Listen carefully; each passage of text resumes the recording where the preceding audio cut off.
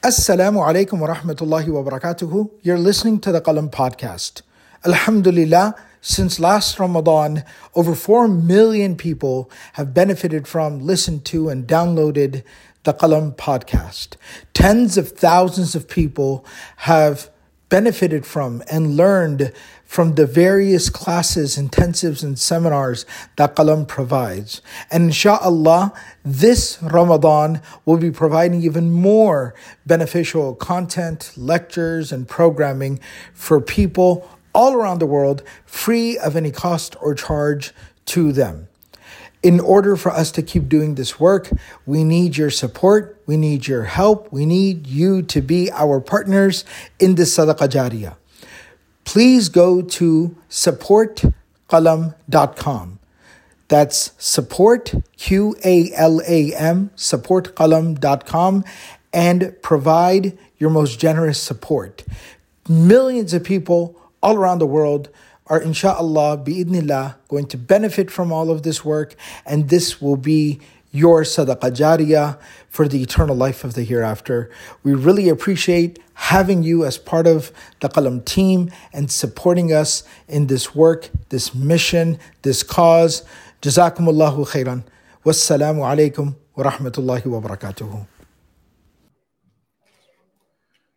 Bismillahir Rahmanir Rahim. Alhamdulillah.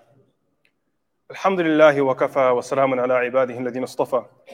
خصوصا على سيد الرسل وخاتم الأنبياء وعلى آله الأزكياء وأصحابه الأتقياء أما بعد. A few days ago I shared a statement that some people, they start their life in one place and then Allah subhanahu wa ta'ala divinely guides them and they take a turn. And these people have a unique story of tawbah. They found themselves in a place where life wasn't making sense anymore. They've tried a particular thing, they've rinsed it and repeated it, but it's just not working. So at some point, the insan then asks, what's the point of all of this? Where am I going with my life? Will I continue to make the same mistake repeatedly without any change? There was a prominent tabi'i who started his life off in a similar place. He was a soldier, spent a lot of his life intoxicated, would drink a lot.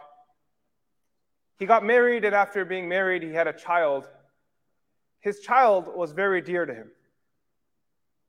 You know, when children are young, fathers, they coddle them, they hug them, they kiss them, they sleep with them, they have the kids lie down on top of them.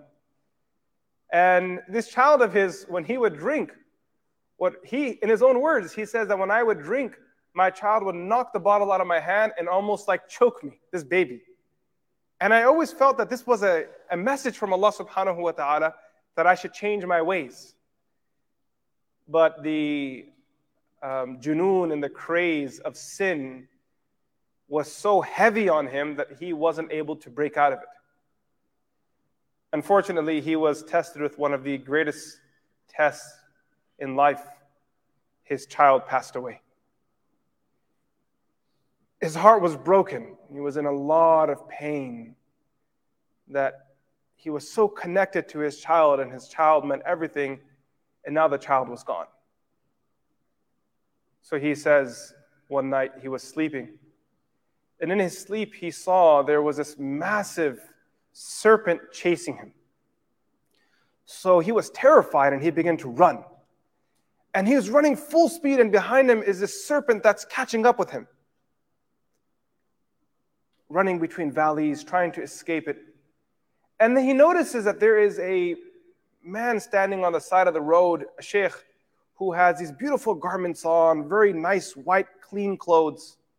He runs to the sheikh and says to him, help me. There is a snake running after me, I need help. The sheikh said to him in this dream, I'm too weak. I'm not strong enough to face that sheikh. Why don't you run ahead to face that snake? You run ahead and you'll find something. So he ran ahead. He climbed some hill and he was looking around, and all he can see, there were flames everywhere. There was fire everywhere.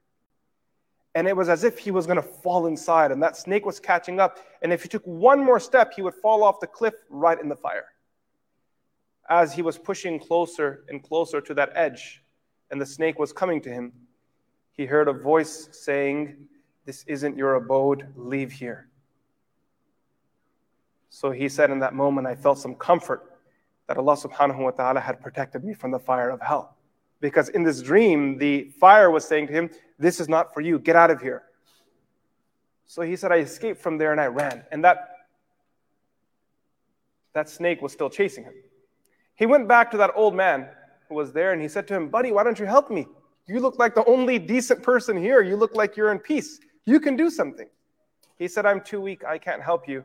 However, if you go through this path, you'll see there are people there. If you join those people, you will be safe." So he ran. He saw this beautiful mountain, and the description that he gives of this location, this area that he arrived to, is very vivid. It's beautiful, ornament place, all sorts of fragrance, and it looks beautiful and gorgeous. He enters into that community, and there he sees there are young children everywhere. And in that moment of frenzy and terror, among the faces, he sees the face of his beautiful young daughter that had left him.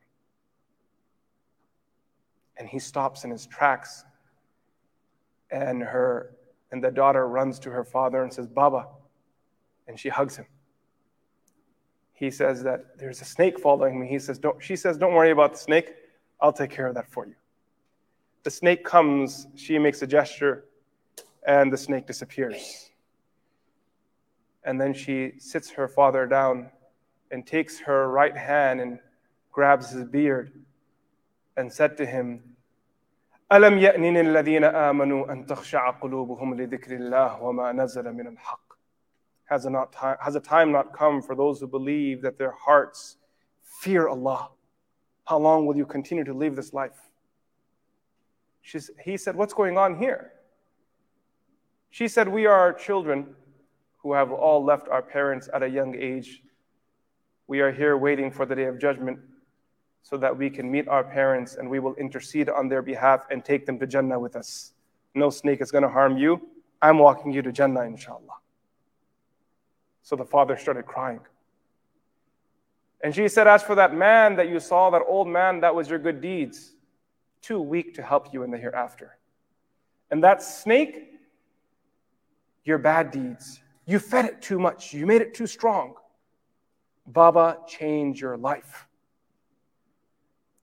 He woke up from his sleep, and it was at that point that the birth of the great alim Malik bin Dinar occurred.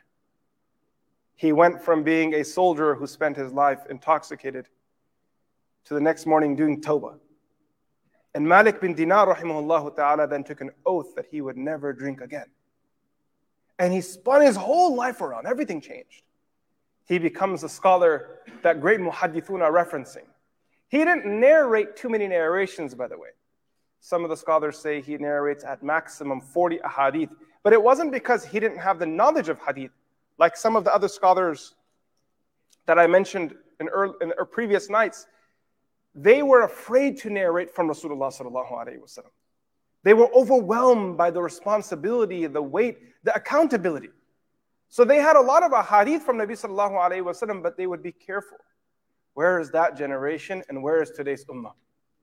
People passing opinions and statements and fatwas on the deen and quoting Quran and hadith left, right, and center without a single speck of knowledge.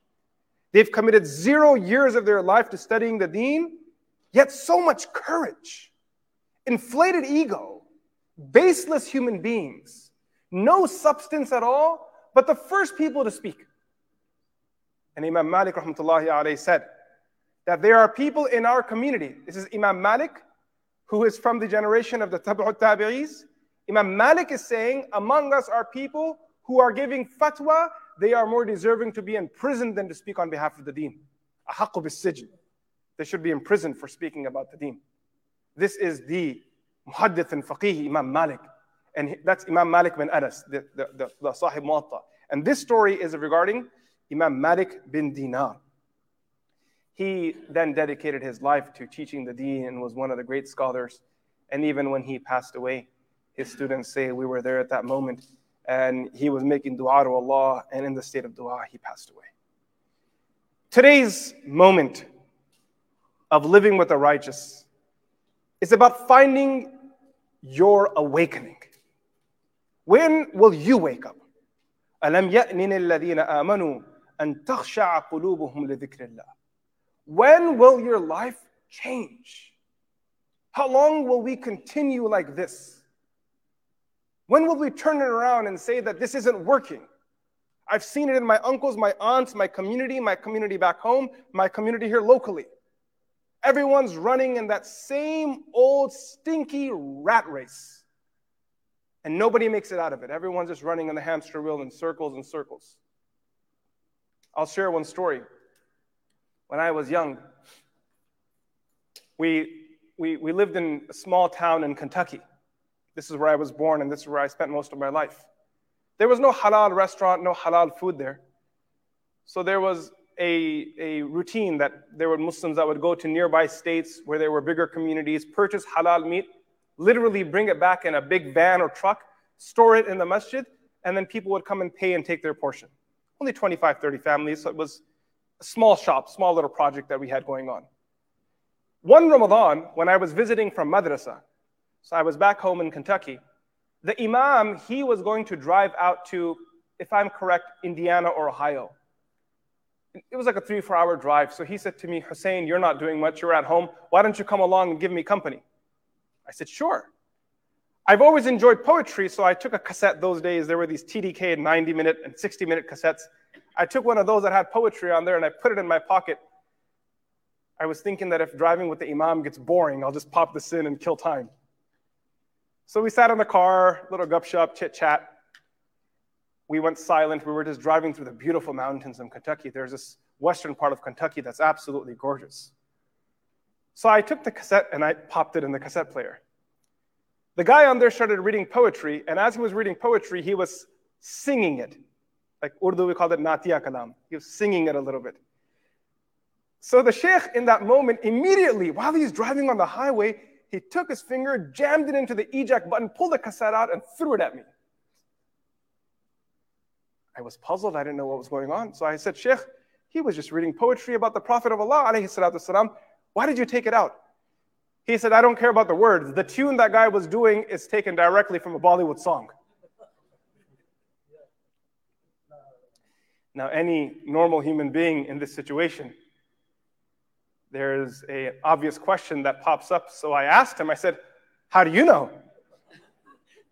How do you know it's a Bollywood song, Imam? He then said something that most likely changed my life. That statement of his had a big impact on me. I don't know why I joined him on that drive to Ohio that day. Maybe it was to hear this statement. He said, Hussein, everyone has a past. Only the smart know when it's ready to move forward. Everyone has a past. The question is, are you still living your past at 40 years of age in this dunya? Are you still the same person? When are you going to move forward? When are you going to open the Quran? When are you going to do sajda? When is your life going to change? أَلَمْ يَأْنِنِ الَّذِينَ آمَنُوا أَن تَخْشَعَ قُلُوبُهُمْ لِذِكْرِ اللَّهِ. When will your awakening come? May Allah subhanahu wa ta'ala grant us tawfiq and awaken these hearts. May He reel them in and bring us to His muhabba and give us strength to stand against our nafs and shaitan. Wa sallallahu ta'ala ala Sayyidina Muhammad. Assalamu alaikum wa rahmatullahi wa barakatuh.